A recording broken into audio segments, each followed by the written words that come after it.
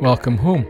This is Audio EXP for the 14th of May 2022, and the title of this episode is People Do Good.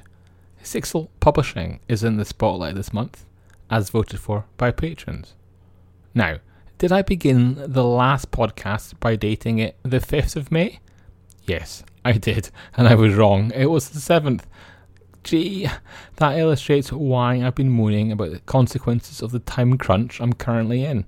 I'm recording this podcast at about 11 PM at night, an hour before it's late. But hey, I've got Jaffa Cake flavoured gin to keep me company, so no grumbles here. And good news, the Sixel Publishing interview is up. We talk about how Mike pivoted his site from helping people who had lost their job into D&D. We tap into Mike's augmented reality experience and wonder whether it'll be D&D 6 or D&D 5.5 that goes AR first. Also, good news, since we spoke last, the BBC has announced a new Doctor for Doctor Who, and he used to live up the road from me. Ncuti Gatwa is Scottish, but raised for a while in Edinburgh. I look forward to seeing what he and RTD do with the series. Well, they might as well roll the dice.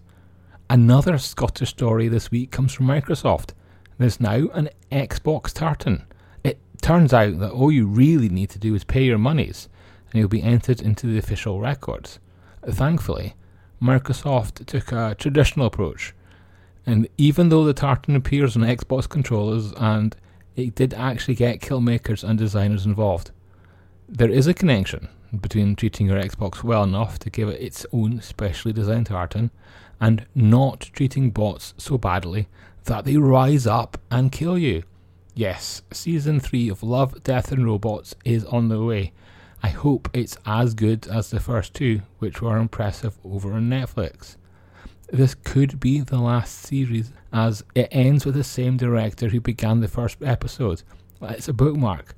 However, there's still a year on David Fincher's contract. He's one of the directors, so if Netflix wants to squeeze something in, it could be Love, Death and Robots Season 4. Well, in the spirit of squeezing in a whole season in just 1 year, well actually, this is the exact opposite. Avatar, The Way of the Water is coming. My angle on this sci-fi is that D&D 4 was fresh and shiny when the first movie came out. 13 years later, we're getting the sequel. The trailer looks good, but I'm not sure I have any connection to the characters anymore. I suspect it will be a challenge to get back into, but it might also be a delight. And what of all those people who've not seen the first one? The movie could be one of these weird surprise, not surprise hits, or surprise, not surprise fail. Now, all I remember is something about an alien tree and humans changing their bodies through transport tech to be tall and blue. And those are topics that bring the free-to-download demo and game-found crowdfunding efforts of To Change to mind. The tabletop RPG, To Change, uses tarot cards to take players through mind and body change. That could be an Avatar-style change, but the authors and illustrators are all trans. It's a project worth shining a little light on, because I suspect few else will, and I concede it's not for everyone. I'm sticking with my no crowdfunding for now rule, and I didn't back it. I don't need a new RPG, but I agree this one might speak volumes to some people. As my Twilight Accord, a new queer fantasy from Stephen Kenson and Gray Nonan. It's a Patreon project, so you can back it now for perks and early access. And I admit, I am tempted. Firstly, because Steve Kenson is a great designer. And secondly, I'm curious to see what this definition of queer fantasy turns out to be. Look, I'm a cis white guy, so most things are made for me. But that doesn't mean I read an RPG and think, this was made for me. I want to see how queer fantasy differs. I think the Patreon model is perfect. With Patreon, you get to write a game for a paying audience, through those monthly subscriptions. Twilight Accord legit gets to be written for people. I might be a straight white guy, but I'm not fully able. There have been agility-based tabletop games that I have felt at a disadvantage while playing. I mean, that's okay. It doesn't bother me. I'm good at other ones. However, it's not the case that most board games are beyond my physical ability. Not at all.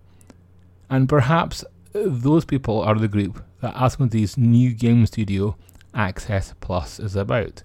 With science and research behind it, Access Plus is a new publisher that will convert Asmodee's impressive slate of board games into accessible ones, so people with more serious disabilities and their carers can play. I'd like to say all board games should be like this, but I actually think that underplays the significance of some disabilities. Lots of games, not just board games, can be adapted. This week on the blog there's a guest post from Alea Publishing and a preview of their iconic adventuring system. The preview will get you going with a card-based solution, and the guest post talks about adapting 5e. If you're keeping count, that's the second tarot card-based RPG mentioned on the podcast, and it won't be the last. There is, for example, the free-to-download Deck of Fates from Black Forge. That's 2 PDFs, one of which is art for the cards, and the other 5e rules. Another freebie to get some attention on the blog this week is Anyworld, the setting-agnostic system from Netherborn. It uses D6. And there are even alternative systems in the bundle outro of this podcast. At the bundle of holding, Jenna Moran's Dice-Free Nobilis and the Ghibli Vibe Tubo's Marvel Wish-Granting Engine is on offer. There's also Barrow Riders Games' The Hero's Journey. If this week's podcast has had a vibe of people doing good, then that continues right to the end with these last two offers. First up, a humble.